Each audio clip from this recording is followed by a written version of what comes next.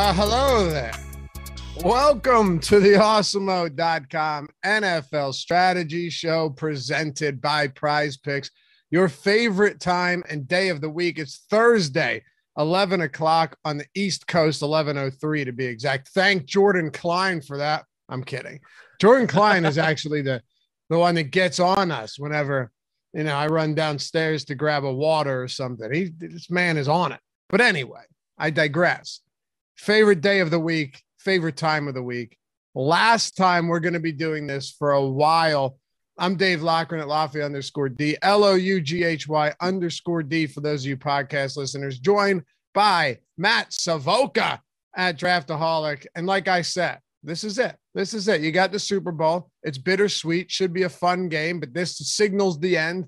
And we won't be back here, Matt, until next September, this upcoming September. It's kind of sad, man. It is kind of sad. It's a little surreal, right? Because we've been on the grind for this, the 23rd straight week of there being some sort of football to cover here at Awesemo. And that's not mentioning the preseason, which is a little more free form. And by the way, I just got a shout out there, hello there, like a little film noir. It was a dark and stormy night. It's very different for you. You're used to the there's always something, but I mean, it is the last matchup show. And we only have one game to cover. And so typically we would say this isn't a marathon matchups show, but you guys are completely wrong. There are 33 bets that OddsShopper currently has for the player props that are above 50% odds of hitting. We are going through every single one. No, I'm just kidding. Hey, man, I'm for it. You think we can do 2 hours here today? If we needed to, I have no doubt we could. Jordan just went, oh, God. No, you got the Fan Up show coming up after us with Greg Ehrenberg and Ryan Petnaik, your boy Rinpack, right after this at noon. So stick around for all of that. Happy to have you guys with us as always. Hit that thumbs up if you haven't done so yet. I mean, we got over a 50% thumbs up to viewer ratio right now. That's how you know the people watching with us are the people that do it every week of the year. I'm still going to see if we can get some of those marathon matchup shirts. I just want to give them out to some people that have been with us for what? This is the 22nd week of the season. Yeah, we got to give the lifers here, and maybe we could have some sort of soft launch, and then like have a big push when when next season rolls around with some merch. I had to get a cavity or two filled yesterday, man. Is there any worse experience than the dentist when they numb you up? Dude, I hate the dentist. Oh, it's the worst. Absolutely hate the dentist. My wife's a dental hygienist too, right? So she cleans my teeth. She's good at it, very good at it. I don't feel a damn thing. But you come in there, popped it in the back here. It wasn't even a cavity. I think it was one of the fillings was breaking down. I take pretty good care of my teeth. I like to consider it genetics, Matt. I don't take any blame for this. I share no blame in that. But absolutely not. But I'm at my hockey game last night, and I'm talking to my buddy, and we agreed that when this happens, usually there's never any pain. Generally it's painless outside of a little pressure.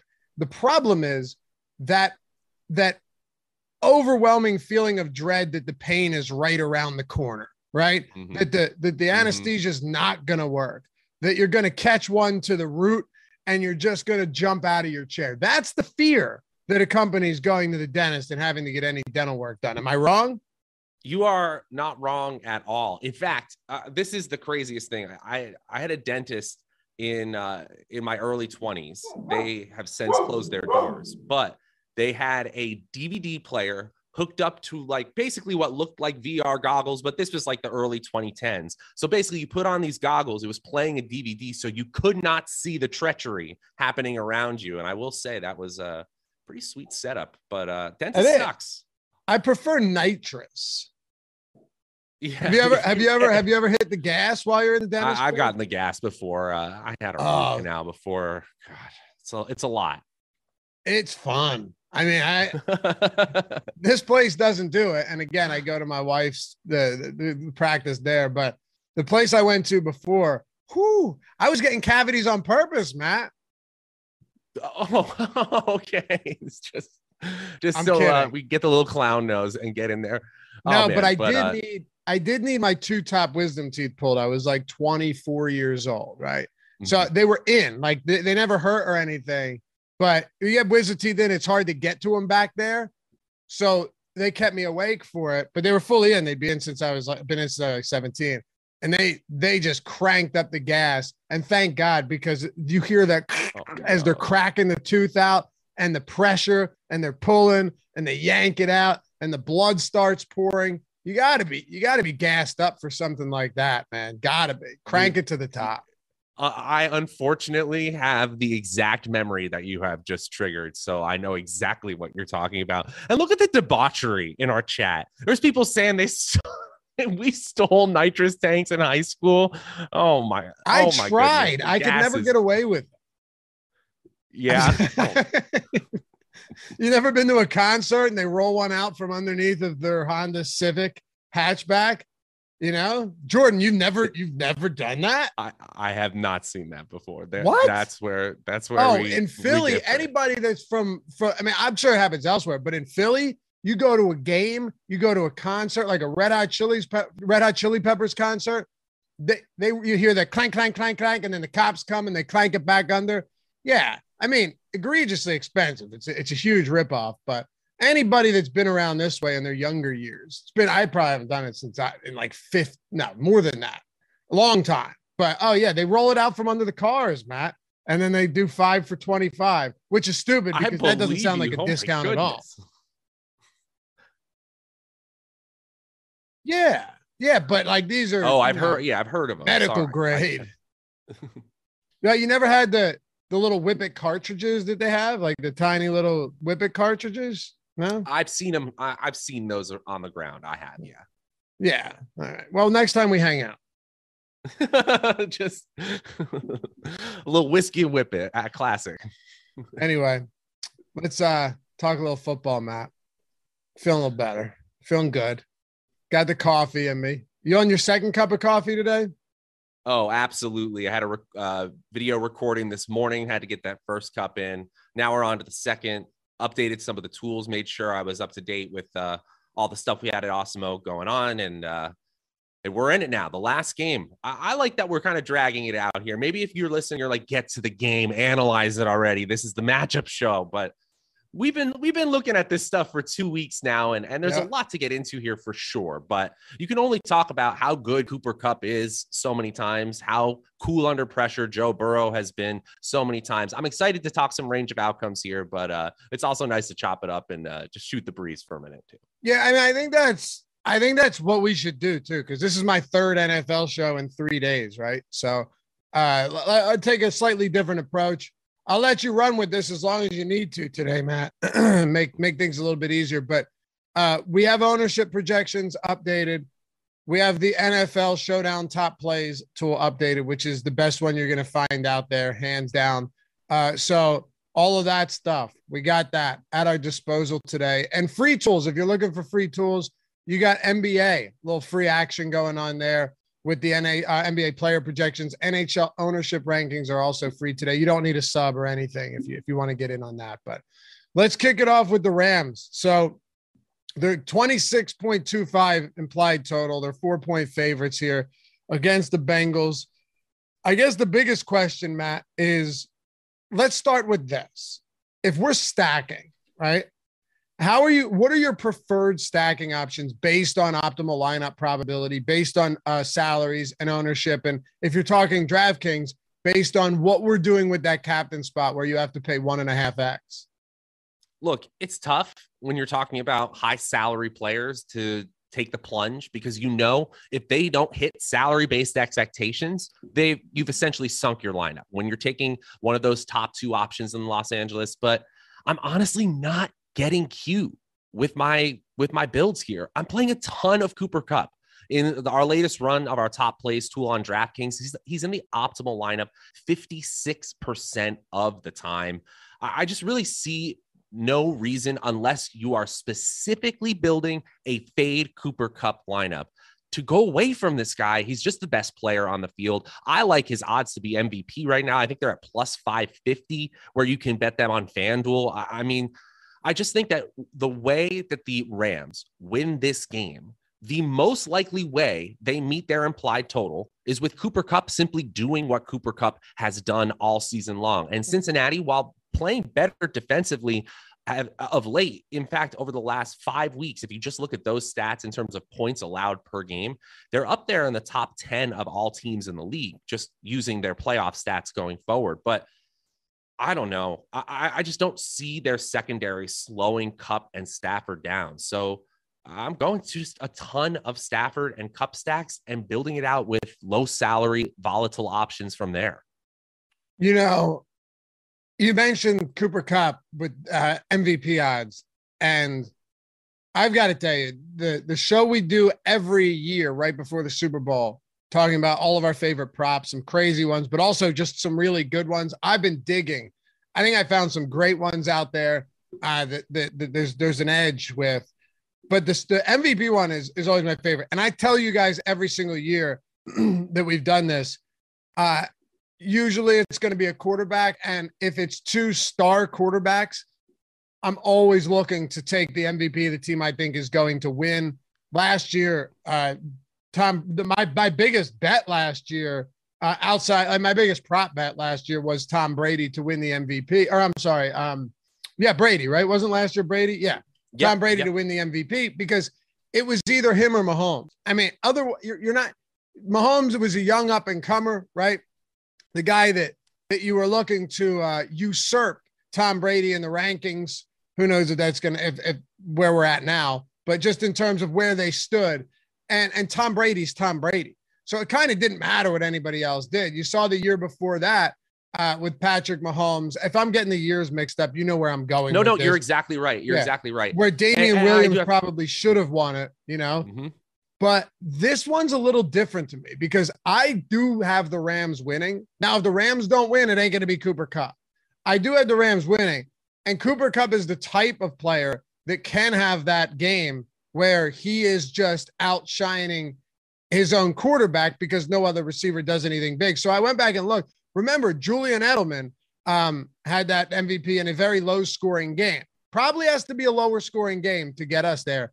And then before that, the last one was Santonio Holmes back in the game against Arizona. And then Hines Ward and Deion Branch back-to-back few years before there. So in the last 17 years, you've had 4 wide receivers. I could certainly see it being Cooper Kupp this year if the Rams win this game for sure. Absolutely. And you hate to say that maybe there's a little bit of marketing when it comes to the Super Bowl MVP, but I do think the quarterbacks that they tend to favor when it's sort of a toss-up, whether it should be a skill position player or that quarterback of the winning team, they tend to favor the quarterbacks with, dare I say, more marketability. And though you might say, look at 2013, Joe Flacco. Joe Flacco was about to cash in on one of the largest contracts we had ever seen from a quarterback if he won that Super Bowl, and he went out there and did it. Nick Foles played undeniably well, but for the most part, we see the NFL anointing the winner of the Super Bowl quarterback when it's a quarterback that is sort of in that NFL fraternity. Not to say that these quarterbacks aren't yet. And Joe Burrow on the other side, I mean, even if he has a mediocre game and the Bengals win, he's going to win the MVP. He absolutely is. But I just don't feel like the NFL feels as strongly about Stafford's story as they do about Brady's or Mahomes. And that's nothing against Stafford. It's just against you're exactly right. S tier that those players are in. No, you're 100% right. And that's why you if you're betting the MVP, you have to understand that this is not, it's by people. It's a subjective award, right? So you have to take emotion into this, right? You have to take just overall sentiment into this on how people feel about it. If they win and Joe Burrow throws even one touchdown and doesn't get picked off, it's probably Joe Burrow. On the other side, though, yeah, I see it a little differently. And keep in mind, Foles threw for almost 400 yards, 3 touchdowns, and he caught a touchdown. And hold on a second, too. Foles is one of the cool, and I honestly don't say this as an Eagles fan. Foles is one of the coolest stories ever to win a Super Bowl, right? I mean, the guy came in when Carson Wentz went down. They were 12-2 or 12-1 at the time. Comes in and everyone says our season's over. They were underdogs in every playoff game that they had, and Foles led them to a Super Bowl against the greatest quarterback ever. So of course he's going to get the MVP, and he should have. But he out-offensed Brady in that game. Remember, Brady threw for 500 yards. Yeah, it wasn't like Philly D, which was great that year, stopped New England. They did nothing. Foles just Brandon Graham had that one strip sack towards the end that made the difference. Yes. But that was it. And again, though, the narrative surrounding someone like Nick Foles was awesome. Everyone wanted to see it, right? Especially so many people out there despise Tom Brady and the Patriots. I'm really not one of them. I'm really, even though, trust me, a lot of people, a lot of Philly fans do not like the Patriots or Brady. I never really cared all that much. But with Nick Foles, people wanted to see him win. With Joe Burrow, and I talk to people, I listen to stuff. People want, I don't think he will, but people want to see Joe Burrow win. So, yeah, I can't wait to do that show tomorrow, Matt. It's tomorrow. I think we're 11 Eastern. You, Greg, and myself. We got some awesome props to go over too. We already got them all down. Fun bets show. Oh man, that's gonna be great. Hopefully you guys will hang out with us. But the running back position is weird here with the Rams, where you have Cam Akers, Sony Michel, Darrell Henderson, who McVay said he has a shot at getting on the field. We haven't seen him since week 16, and he's dealing with that knee. He was on the IR. I'm torn here, Matt, because, and Eric, I think Lindquist yesterday with Gajeski and myself brought up some good points where it's like, hey, listen, we really don't know. And I made a counter argument when he was talking about Sonny Michel. I said, yeah, but he's not cheap. And he brought up a point that I knew was coming because he's right. Sonny Michel isn't cheap, and he's not considerably cheaper than Akers is. But that's going to just draw a huge disparity in ownership. So we have to look at this from a couple different angles. I'm still not positive where I land on it, especially if you're someone that's only playing like 3 lineups, maybe 5 lineups, and you can't just spray everywhere with 150. That type of person might be a little bit more hamstrung in this spot, or at least a little bit more having a tougher time pulling the trigger on one decision or the other. So we got you with us today for the first time since we talked about the Super Bowl. How are you attacking the backfield for the Rams? I completely understand the game theory play behind going for a player like Sony Michel. And it's not like Cam Akers has been tremendous, especially as a rusher. I think he was under 3 yards a carry last game, and he got banged up. As you said, his shoulder is not 100%, missed a bunch of practices. They say they expect him to play, but I get it. I just believe that the Rams, assuming health here, they want to run Cam Akers. They want Cam Akers behind Matt Stafford 80% of the time. And Darrell Henderson and Sony Michel are going to mix in. And if injuries sway Sean McVay, I don't think he's going to move away here. I don't think he's going to suddenly just lean on Akers, just be stubborn about it. But I think that it's going to take a little bit to move them away from Cam Akers as a starter and as a workhorse here. It's not like this team relies on the run. They use run as a complement to their passing game, to set up their passing game. They are top 2 in the NFL in our game script adjusted pass rate and top 5 in the NFL in game script adjusted pace of play. This is a fast pass first team. So they just need a rusher who can keep the offense off balance. And I believe that they think that Cam Akers is the best person to do that. In terms of optimal lineup percentage, I'm still getting to a lot more Cam Akers than I am Sony Michel. Again, large field tournaments, you're trying to beat a bunch of people. This is the I get it move, but it's not like you're saving a huge amount of salary on DraftKings. What is it, $5K for Sony Michel versus exactly, Matt. That's what I'm saying. It's a $1,400 difference in the utility spot. So if you're using something like Fantasy Cruncher, you're pretty much going to have to like put your thumb on the projections here and boost up Sony Michel or bring down Cam Akers if you want to get really any Sony Michel. I'm getting a little bit of him right now, but it's really just because it's a contrarian play. From a value perspective, it just doesn't make a lot of sense with our projections right now. I do get it. And that's kind of where I was coming in at. So the one argument is strictly game theory. That's pretty much it at his price point, right? I don't think there are any other arguments outside of just game theory. And, last year there were over 500 people that chopped first place in the Millie. That's That's a lot. Maybe low leverage plays that aren't, terribly dumb could be okay. Like, I'm not telling you to go play a guy that literally isn't going to see a snap and just hope that someone gets injured. I'm not saying that, but Sonny Michel could get there. Just maybe he gets 8-9 touches. I don't know. Yeah. I don't know. Here's what I will say. I think there's a clearly more effective back in the passing game, and that's Cam Akers. And remember, this Rams team, they're not an effective rushing team. 3.8 yards per rush this season. That's not strong at all. It's about what this team can do in their passing game. That's how they win. And Cam Akers is the better pass catcher of the three, really. Do you think Darrell Henderson plays? I think he suits up, but I think his most likely range of outcomes involves like 2 to 5 snaps, or maybe a symbolic suit up because of how hard he's worked this year.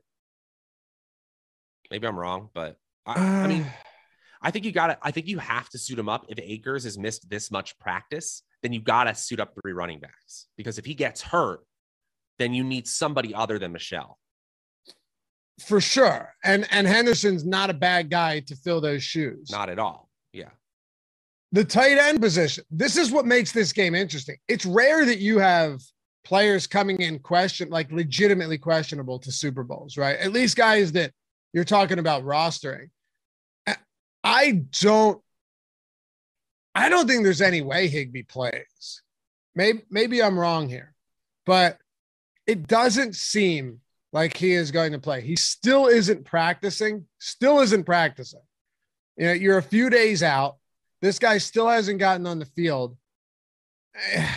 If he's not on the field today, I don't think it's going to happen. And Sean McVay was asked, I'll read this. Sean McVay told Henderson on Monday, I guess that's a reporter, that I don't think so regarding the tight end's chances to suit up this week at practice. So, I mean, it seems unlikely. The problem is Kendall Blanton is the furthest thing from a value play. What's his price at? Hold on a second. Why can't I find him? I'm looking it up right now. I don't know why. I mean, he should be right there. He is at 4,600 on DraftKings. Yeah. Oh, I'm sorry. That's why I couldn't find him. He's literally he's $200 cheaper than Tyler Higbee. That doesn't make a lot of sense at all. I mean, here's the thing. He's priced up like Higbee isn't going to play, right?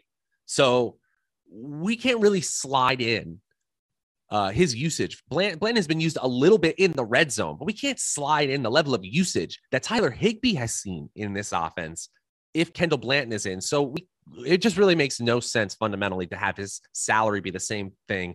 This isn't like a Dalvin Cook, Alexander Madison situation, and it's priced kind of like that. So that makes no sense to me. If Higbee's ruled out, it's just more Kupp, more Beckham, maybe Ben Skoranek, certainly Van Jefferson gets boosted up, but Kendall Blanton still seems like a low probability play. And he's actually one of my least favorite plays as it stands right now. I'll get more of him in large fields if we do end up ruling Tyler Higbee out, but that position does not excite me if Higbee isn't there. If Higbee, I always enjoy these, and we're going to talk about it tomorrow, but one of the ones I told you is going to be fun to talk about for props. Number of players from a team to have a pass reception. Like the Bengals are at 6.5 right now, and the under is actually even money. I'll tell you why I really like that tomorrow. Pending CJ Usama news, of course. Mm-hmm. The Rams are at 6.5 too. And, you kind of look at this team. Both of them have pretty concentrated offenses, which I think is what makes a showdown slate like this hard, which is what makes value scarce on a slate like this. So you have it. Work through this with me. Let's assume that Higbee's out. You have Kupp, you have Beckham, you've got Van Jefferson. We'll throw Blanton in there. And then you have Skoranek. And then I guess you're talking Michel and Akers. Yeah, I think Michel and Akers probably catch a pass. I think 2 of those 3 running backs catching a pass seems reasonable. But this is the thing, right? and Ben and I were talking about this yesterday, there's really tight windows here, and say in the sense of like the ceiling for the Rams, unless they run a trick play, is 7 players, right? It's got to be the ceiling. Unless you really want to say that 3 running backs get receptions. I don't think that's very practical. The ceiling is like 7. The floor is pretty much 5.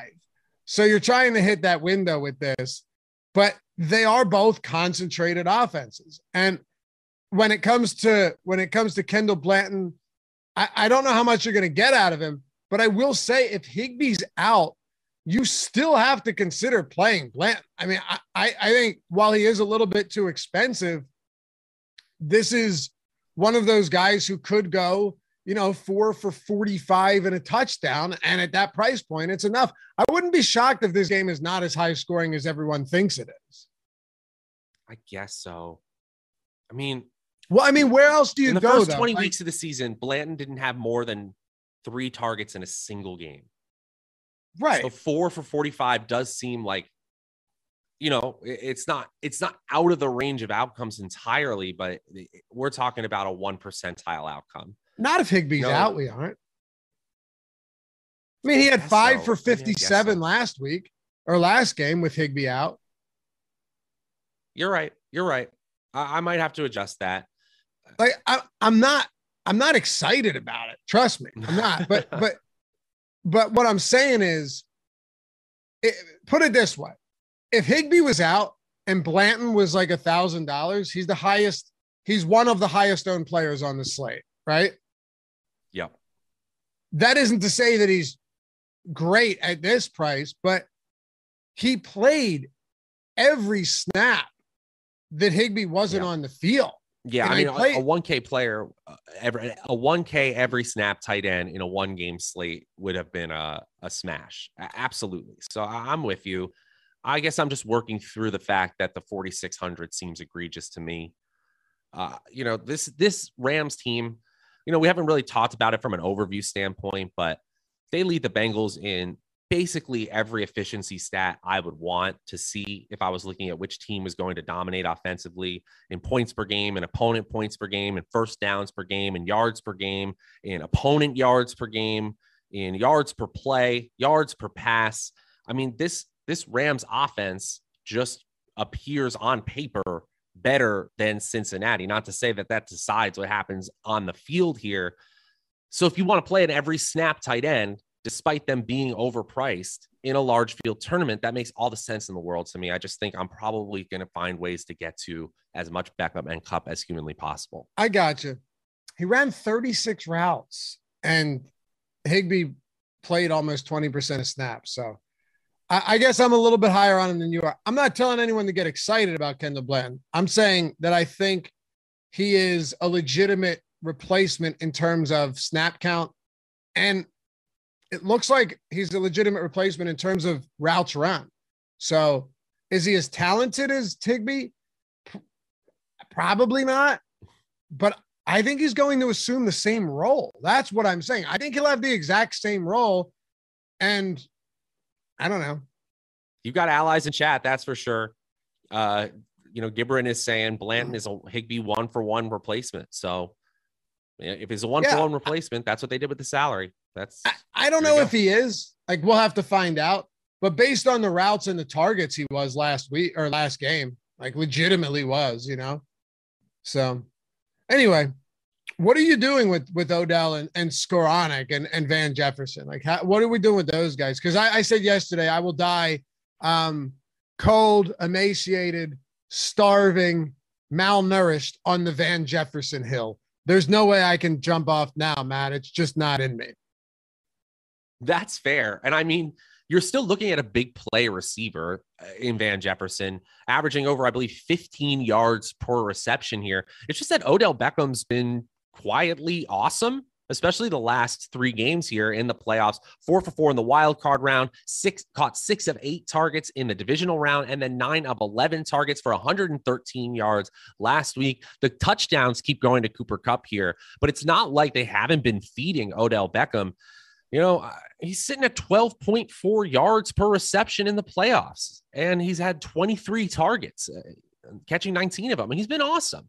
And so thinking about this team having a secondary receiver playing this well, I just, if lineups where I can't get to Cooper Kupp because I'm building around another game environment, another one of these top players, like somebody on the Bengals, I'm really just trying my best to get to Odell Beckham.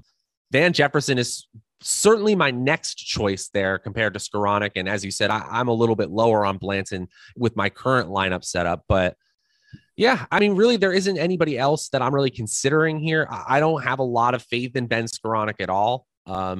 So right now, I have like 30%, nearly a third of my lineups have Odell Beckham either in the captain spot or the regular flex position here. And I might boost that by the time we get to Sunday. Gotcha. Jefferson's definitely been banged up. There's no doubt about it. He's still limited in practice, so I'll be keeping a close eye on that for sure. If he had 2 weeks and he's still struggling, that concerns me. My hope was that he would have 2 weeks and then he'd be back to full strength. Look, I would just say all of you guys should listen to nothing when it comes to me talking about Van Jefferson, but I just get suckered into the fact that he has had that deep ball, upside, and he's cheap. That's really all it comes down to. It's just been a while. It's been a while since we've had those games. It's probably back. He had a nice little stretch there between weeks 12 and 14 where he found the end zone in all three of them. Had a 52-yard touchdown, a 72-yard touchdown. That's some beautiful stuff. Just need to get back there. And it's tough because his rapport with Matthew Stafford recently has looked rocky at best. So, yeah, there are people in chat saying he's butterfingers. That's the thing about it's the old Deshaun Jackson axiom. And it's funny because Jackson was literally on this team. The fact that it doesn't matter if they drop 2. If they catch 1 and it goes for 70 yards and a score at his salary, right, that's going to work out just fine on a showdown slate. Exactly. And so, both of these players, Odell Beckham and Van Jefferson, have huge big playability, especially in this offense. But, you got games in Van Jefferson's game log this year where he had 68-yard catch, a 79-yard catch. You just don't have that kind of upside in one play from that many players. And so that's really what you're paying for in that extra salary. What is he, 5,200 on DraftKings? Yep. He doesn't look great from a median projection, but when you're trying to suss out what mid-tier salary player actually has that ceiling where if things go exactly right, they could compete with those upper tier salary players that hopefully disappoint. Van Jefferson definitely fits that bill, especially on the offense that's favored for more, or that's implied for more points. No doubt. Kevin Koenig says if Skoranek caught that TD, everyone would be on him. God, that would be great. Seriously, I would love for everybody to be getting on Ben Skoranek. He ran 10 routes. He was targeted once. This is a guy that is very, very likely not going to do anything.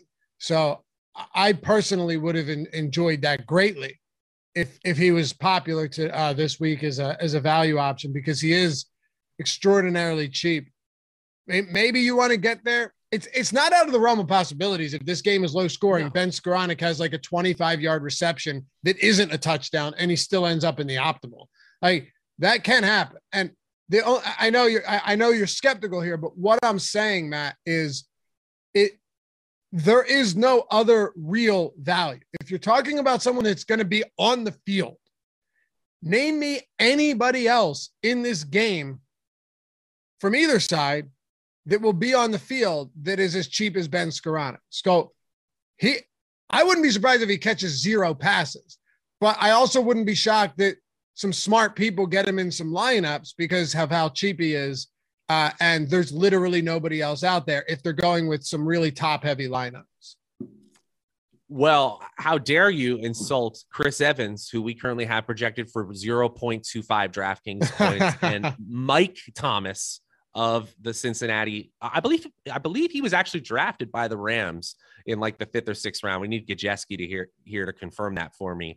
But yeah, besides that, Ben Skoranek is the lowest salary player that we have projected for at least 1 fantasy point. So point well taken. I guess we technically have some other plays for our millionaire maker players, but I think that point's true. If Skoranek had caught that touchdown, he would be much more popular. Right now, as you know, in our optimal lineups tool, our top plays tool for this showdown slate, Skoranek, despite the low salary, has a minus 2.7% leverage score, meaning his ownership is still too high compared to his optimal lineup percentage.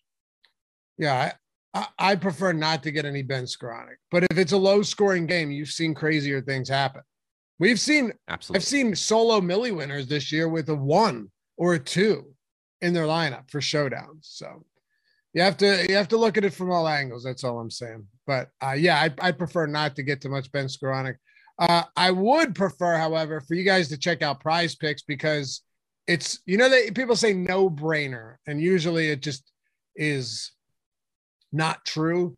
This is a legitimate no brainer decision because our sponsor Prize Picks, if you sign up there using the link in the description or the one that Jordan Klein's about to throw in the chat right now, you get a free month of Awesemo Plus Platinum, $90 value. Maybe you've wanted to check it out for a while now and you just haven't had the chance.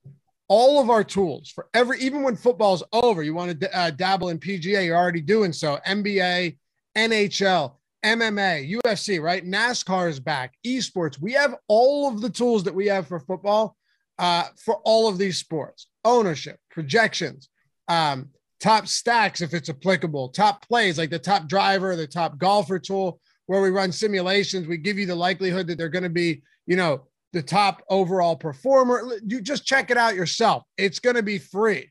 Go to Prize Picks. Use the link. Use the promo code AWESEMO as well. Get $100 first match deposit bonus when you sign up and deposit for the first time. And check out their platform. The best part about this is it's not just some goofy platform that we'll give you a free month and you'll never play there. No, you will. People love Prize Picks. It's a daily player prop based platform. No sharks, optimizers, mass entries, nothing like that. You're just building lineups, right? It could be 2, 3, 4, or 5 props, however you want to do it with player props. No juice on either side of these. You're just taking the over or you're taking the under. And unlike your traditional books where if you hit 4 or 5 legs on a parlay, you get nothing. If you make a lineup and you hit 4 or 5, you still 2x your money. That's sick. You 10x it if you go 5 of 5. You could do the power play where you go with a 4-player lineup, but you got to hit all 4. You can 10x on that. So, a real way to build your bankroll, sustain it, but also make some great money over there. Get a free month of Awesemo as well. Again, everything on the site for every single sport and $100 first match deposit bonus using the promo code AWESEMO, AWESEMO. What more needs to be said? Seriously. Download it in the App Store, Google Play Store, or go to prizepicks.com and check it out. Oh, and use our free player prop tool at Awesemo. Use Odd Shopper. Use the expected win rate. If you want to get an edge and make life way easier, use Odd Shopper. It's totally free to help you get the best lineups built with these player props. PrizePicks.com, sponsor of the Strategy Show. All right, Matt, let's talk about the Bengals. How much Joe Burrow and how much Cincinnati are you getting to? Is this a spot where you're confident that they'll be able to move the football? Because I had some healthy and respectful disagreements yesterday with Matt and Eric. They tend to see this game being higher scoring, Joe Burrow being able to move the ball pretty freely. I think he could have some trouble in this one. I do think it's the toughest matchup he's faced in the postseason yet, including the Kansas City Chiefs. Your thoughts, sir? So I'm trying to work through my biases here because I like high scoring Super Bowls so much. You just forget the narratives like that Atlanta, New England Super Bowl, the Philly, New England Super Bowl. Those are incredibly fun games. And maybe it was the fact that I was sitting at a Utah airport, and no offense, it's a beautiful airport in Salt Lake City, but the people I was enjoying the Super Bowl 53 with, New England versus the Rams, and there was absolutely no scoring in that game. I was like, I'm not even sure I like football anymore. That game sucked. Game sucked. And it's what were you one of those doing? things. What were you doing in Utah? I was actually at the Sundance Film Festival. If you're at all into film, even if you're not connected to the industry, I can't get a group of friends, get like an Airbnb, make it affordable. It's really cool. You can catch all the movies you want. It's actually an incredible time. That's pretty cool. It was awesome. it was not the ideal way to take in a Super Bowl. And I just want to say all of this because I want scoring so badly. And I know that both offenses are capable of scoring. But remember, PFF during the regular season graded the Rams as the #1 overall defense in team PFF defensive grades. They're one of the strongest teams in terms of being top 10 in yards per pass attempt allowed during the regular season and in yards per rush attempt allowed during the regular season. I think the narrative where Joe Burrow is outplaying his age, outplaying his actual team that he's on, he's just sort of operating on another level right now, is a way you can play this slate. Absolutely. He's got receivers like Jamar Chase and T. Higgins, who if they get open for a couple of big plays, like forget what the game script was supposed to be. It's on now. Like that could absolutely happen here. But when we're just looking at probabilities, Joe Burrow is that player who's kind of getting squeezed out. He's a quarterback on a 1-game slate. I still have him in like 40% of my lineups when you look at the captain spot and the flex spot. But in terms of comparing him to the field, I'm probably going to be under. That obviously freaks me out, but it's just kind of the way things are going right now with the way I'm building lineups. I get it for sure. Hey, would you Dante DiVincenzo is going to the Kings. Interesting. What? I'm still waiting on this Harden. Would you consider yourself a thespian? A thespian? I don't know what that definition is. What? I guess so. Related to the arts and theater. Yeah. I mean, yeah. I enjoy it more than anything now these days, though. Nice. What films were at the film festival? Give me a good indie film that played that would be memorable. Human Centipede. Human Centipede. There was a wild documentary that I believe is on Hulu, which was pretty darn funny, called The Amazing Jonathan documentary. The Amazing Jonathan, if you don't know, is like a Vegas magic act in the 80s and 90s. And he's kind of a wild character. And this documentarian is pretty funny, like wrote for some sitcoms, and he kind of follows this absolutely wild subject through his life. I had a lot of fun doing that. I'm blanking. One of the things that was really cool the year that I went, it was the 20th anniversary of the Blair Witch Project premiering at Sundance. Yes, of course. And they brought back the directors and they had a midnight screening of it. That's one of the coolest movie experiences I've ever had. I'm going to have to do it sometime. Is it always in Utah? Yeah. Here's the issue with it, Laffy, though. It is 2 weeks and it's been over Super Bowl weekend. Now I probably need a connection anyway and couldn't probably do that. I'm not going over Super Bowl weekend. That's not happening. Yeah. Serge Ibaka just got traded. Okay, they're rolling in. Josh Engelman, by the way. He's got the trade deadline show coming up. You should check that out. Hang out with him. I'm jumping on that shit if Harden trade goes down. Still think it's possible. When is he doing that? What time is that at, Jordan? I don't even see it on here. He's going live, right? I think he's doing it by himself, though. I think he's producing it on his own and everything. So I don't see it on here. 2 o'clock, 1 o'clock? I don't know. 1:30 Eastern time. Okay. Yeah. So Mark Smith in chat. He's saying Harden isn't getting traded. I know. I told him I'm going to ban him. I'm going to ban his ass. We don't know, dude. Nobody knows. Yes, it would be more advantageous to some extent to trade him, but in the offseason, but we don't know. Come on. Bengals, though, running back Joe Mixon. It's hard not to just look at Joe Mixon again and have a lot of interest there. But do you agree that he is $3,000 more expensive than Cam Akers? I don't know if he absolutely should. But let's just look at this. Take the salaries away from this. Just look at the game situation. Joe Mixon is the only running back whose touches you can trust. If you're looking at 20 touch probability or 20 opportunity probability, it is Joe Mixon compared to the field, and probably Joe Mixon takes it in terms of overall probability. You want touches because from touches often comes production. We don't know if he's going to be efficient. Los Angeles was actually better by the end of the season in terms of ranking against the run than they were against the pass. Now, I still think that they are a defense designed to stop the pass. But one thing that's really interesting about the Cincinnati Bengals, especially from a DFS perspective, is that There are two ways that this game goes better than expected for the Bengals, right? One is that their offense has enough firepower to just keep up with the Rams in some sort of shootout game. And two, they have a running back who, if that line gets going and they are able to keep the Rams, again, that are built for the pass rush as well on defense, off balance, suddenly if Joe Mixon gets a few big plays, scores a touchdown, then they're in business that way. They will keep running it down the Rams' throat. So I think he's a solid DFS play. I just don't know if it's the most likely outcome that he actually hits his salary-based expectation. I hear you. I think the Bengals are just one of those tougher teams this week. You have Jamar, you have a secondary for the Rams that is really not as stellar as you'd believe. They're a good defense. Their pass rush is filthy. I want to get to a decent amount of Rams defense. I think they could still give up points, but still easily get there. So that's not a big concern of mine. Tyler Boyd, T. Higgins, Jamar Chase, and then CJ Usama.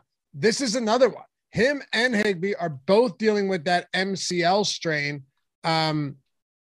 But it looks like he has a better chance of playing. I think Uzama's going to play. He had that dramatic. Did you see this dramatic thing that he did with his knee brace? No.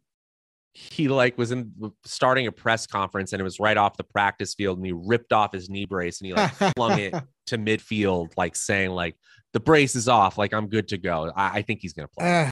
All right. Well, he still hasn't practiced. So I got to see something, but I agree. It also wouldn't shock me that he plays and is limited and Drew Sample plays. And then they just keep Drew Sample in to block more, to protect Burrow. And then you just see everything going to the wide receivers, of which they really only run 3 of them. I know you saw Mike Thomas play 2 snaps last game. Once in a while, he'll get in for a snap or 2, Matt, but this is a 3 wide receiver receiving core. That's it. It's Chase, Boyd, and Higgins. That's it. Yeah, Trent Taylor will be the other person you see on the field if it's not any of them. That's what happened. We saw more Trent Taylor, but it's not like he got a target. He just got more snaps on the field. That's not somewhere we're going. What? When? We saw Trent Taylor on the field last game. When 1 snap. And Mike Thomas played 2 snaps. Yeah. So there you go. Wow, it was 1 snap. The only reason I remember that is because two of us sitting at the bar was going, who is number 11? I thought the same thing. I didn't know. Because remember they had Erickson. He was like a returner who was number 11. But yeah, okay. So Alex 1 Erickson? snap. Forget it. Yeah. I remember. Yeah, he was there last year, right? Yeah. Mm-hmm. Is he gone? He is. I guess Yeah. So, I mean, how do you prioritize these guys on ownership and salary and everything? And what about captaining them? So I think all 3 receivers are absolutely in play. I really like T. Higgins when you look at his ceiling probability compared to salary-based expectations. But let's not kid ourselves. Jamar Chase is having one of the best rookie seasons we've ever seen. If you're looking at anybody other than Cooper Kupp to lead this game in receiving, I think it's Jamar Chase way ahead of Odell Beckham.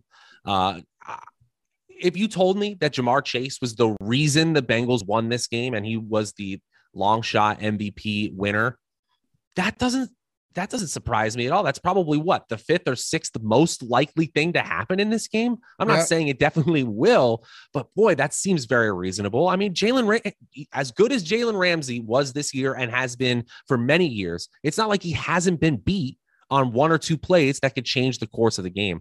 And if you look at these 3 wide receivers in our top plays tool, they all have positive leverage in the flex play. So even if they are slightly negative leverage, some of them in the captain spot, those are just rounding errors, right? I can get overweight on any one of those players. So from a value perspective, I guess it's Higgins, but really I'm just trying my darndest to get to Chase. Jordan, is your Twitch name Grown Simba? Get out of here. How did I know? Grown, where does that come from?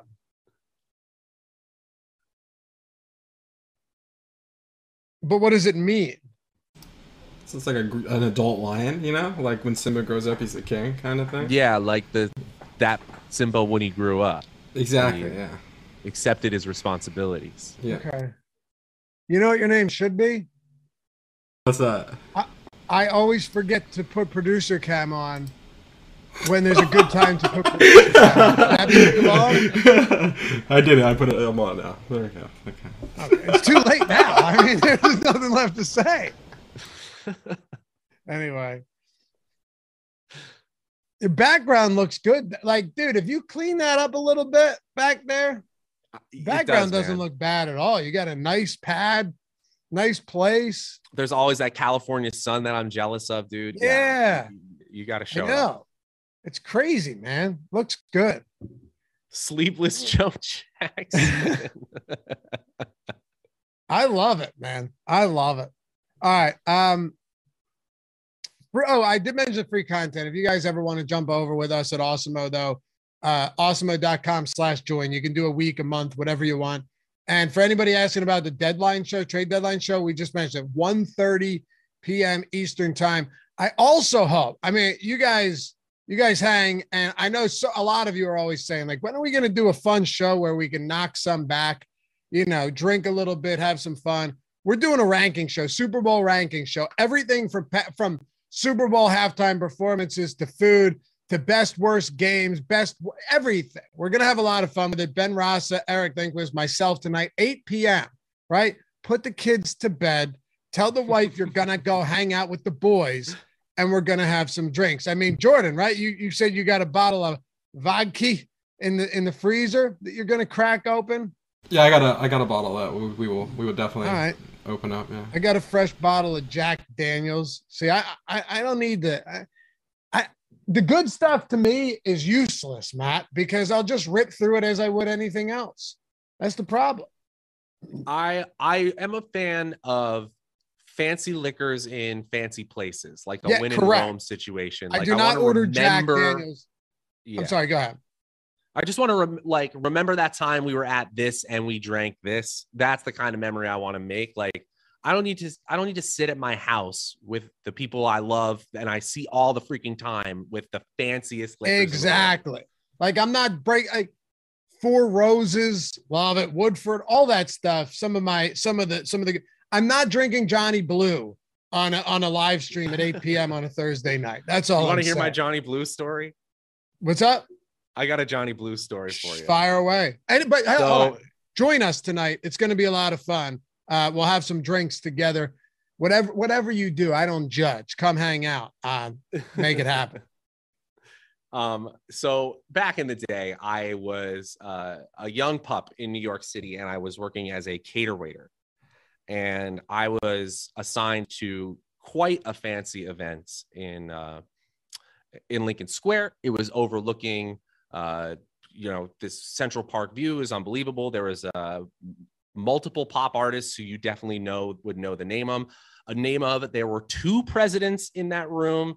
It was a pretty wild night. And at the end, there was a toast that was supposed to be done for everyone in the room. However, this room of super, super fancy people, many of them had places to be by 9 p.m. and had left, leaving carts of filled Johnny Blue in cups backstage that were going to be thrown away. And I did not usually drink ever on the job. And I found a time. You had to preface that. I found a time to imbibe, if you will. I made sure some of that got thrown away in a very specific manner. I bet. Dude, what a gold mine. I'll never forget it. Like, just looking at like a full cart full of like 50 toasts of Johnny Blue that were going to go to waste. How many did you rip? I don't remember, but I'm proud of the number. All right. I love it. It tasted amazing. Johnny Blue is awesome, man. It's good stuff. But again, I wouldn't buy a bottle of it just out of principle.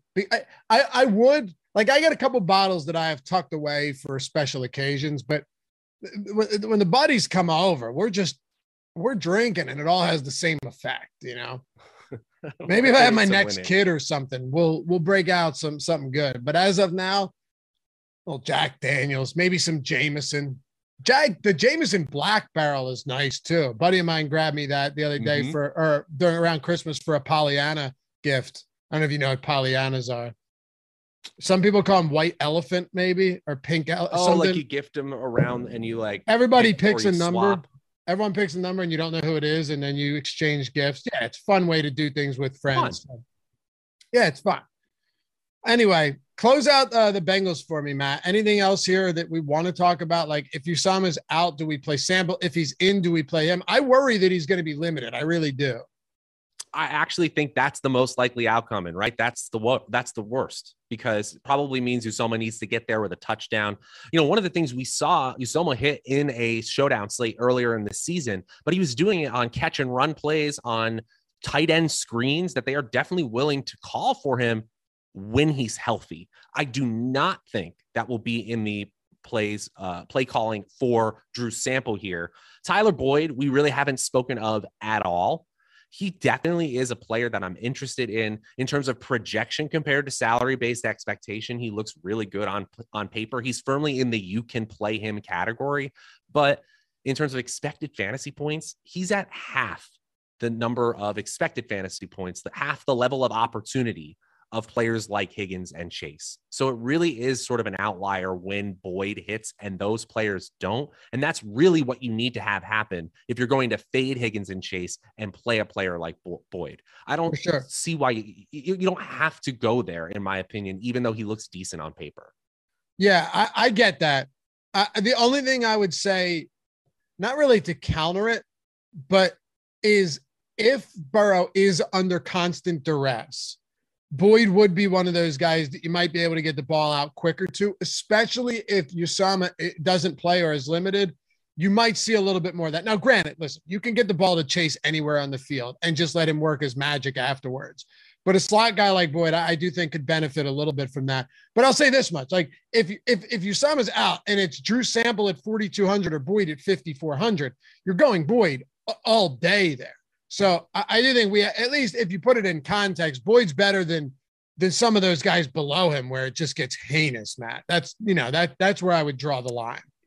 100%. If you're, we're talking about a player who has a 97% route participation rate sitting at 5,400 on the Cincinnati Bengals, who it's not like they're, huge underdogs in this game. It just takes a little swing of the game script for them to be, scoring more points than their opponent, in which case then their probability of their tertiary wide receiver hitting is far from zero. It's just not somewhere, if you're making 3 to 5 lineups, you don't have to look at that value and say like, how do I fit Tyler Boyd in?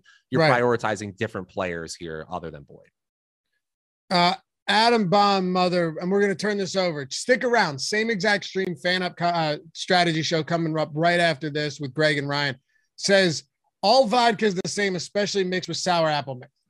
I totally disagree. This is what I'm saying. I don't pride myself on being fancy. One may actually say that I have an underdeveloped palate, right? I mean, I will eat some shit, but not actors. You know what I mean, Matt. I'm not somebody. Some figurative shit. Man, listen, a $20 burger or $30 burger, I guarantee I could find you an $8 burger that tastes just as good. Most people would disagree with that. Oh, you're crazy, Lavi. You need bison meat. No, I don't. I mean, a good burger is a good burger. If it tastes good to me, I don't care what you have to say about it because it tastes good to me. But if you're buying Nikolai vodka in a plastic, gallon bottle, you may need psychological treatment because those are lighting your esophagus on fire. Oh, it's disgusting, man. It's just disgusting. Like Matt, what I'm saying is you may not think I have any standards, but I at least have some standards, right? Like Jack Daniels is still somewhat respectable in the sense that I'm not trying to poison myself. There's like a minimum threshold, right? Like correct. The maximum can be kind of wasted on mundane moments in life, but I'm past the Georgie vodkas of my life as well. Like I'm proud to be past that. I'm past, I'm hoping that, Natty. I might be done with Natty Light. Like I can afford, if I'm playing beer pong, to buy some Bud Light. We can do it these days. So maybe I'm done there too. You never know. But I'm a Coors Light guy. Okay, there you go. But yeah, you're right. Making the same point.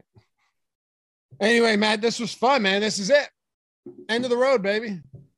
Wild to think about it. It's been a great year. Can't wait to do some marathon matchups starting next season. And I'm sure we'll be on some NBA stuff going forward here. But until next NFL season, guys, thank you for hanging with us. Here's a send-off. Let's shout out all of our winners that got into the Awesome Hall of Fame. Stick right here on the channel. Greg and Ryan coming up with the Fan Up Show right after this.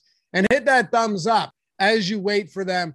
Go to awesemo.com/avatar. Download the avatar and use it on whatever site you play. You finish top 3 in a field of 5,000 or more. You know what happens? Well, you tweet us at AwesomeHOF. You get a free month of Awesome Plus Platinum. We shout you out here. We do the bragging for you on the Hall of Fame segment, just like A. Anderson, 100K up top. And then Palikuris, I guess, 28,000 there. First and second in the fadeaway the other day. Huge stuff. Our boy T.O. Deck, $13,000, taking that one down, bringing his 2022 to a solid level. And then you got HJK. Here's a new one, $1,800. Choppy audio on the Always Entertaining Live Before Lock shares there. All I heard was Greg say 100% Lance Stevenson and Lock. Hey, we'll take it, man. And then Andy, 25 or 250, Mr. B 14, 5K, NBA SWAT. What else do we got? Zoot. He DM'd me and told me I was pronouncing his name wrong. So Zoot. Good stuff. He's been up here a lot. Frequent super chatter. We like him. Zoot. Second place, 433. Congrats to you. And then Daniel, first place, 250. Huge thanks to Ship My Money and Awesome for the GPP plays that landed me on Dennis Smith Jr. and Whiteside. It's a good way to end it, Matt. That's it. It's a lot of fun. Sure is, man. Now go steal some Johnny Blue. Why don't you? Sounds good, man. I mean, I think anyone in their right minds would have done that, right? Didn't I just make the right decision? I just made the rational decision. They would have thrown it out. They're not going to pour it back in the bottle. Circumstances I was given. Thank you. You know what happened? What happened? Someone else would have drank it if you didn't. And then you'd sit there and be like, I'm trying to be a good person. And I should have known that everyone else wasn't going to do the right thing. So why should I? You know, that's a good way to live life. That's right. That's right. We'll see you guys back here tonight for the ranking show. Josh's 1:30 trade deadline show. NBA Deeper Dive live before lock. And then the ranking show. Ben, Eric, and myself for the Super Bowl, 8 p.m. tonight. Hang out, have some drinks with us. We got a lot coming up throughout the day. Thanks as always. Don't go anywhere. The Fan Up Strategy Show coming up next. Peace. See ya.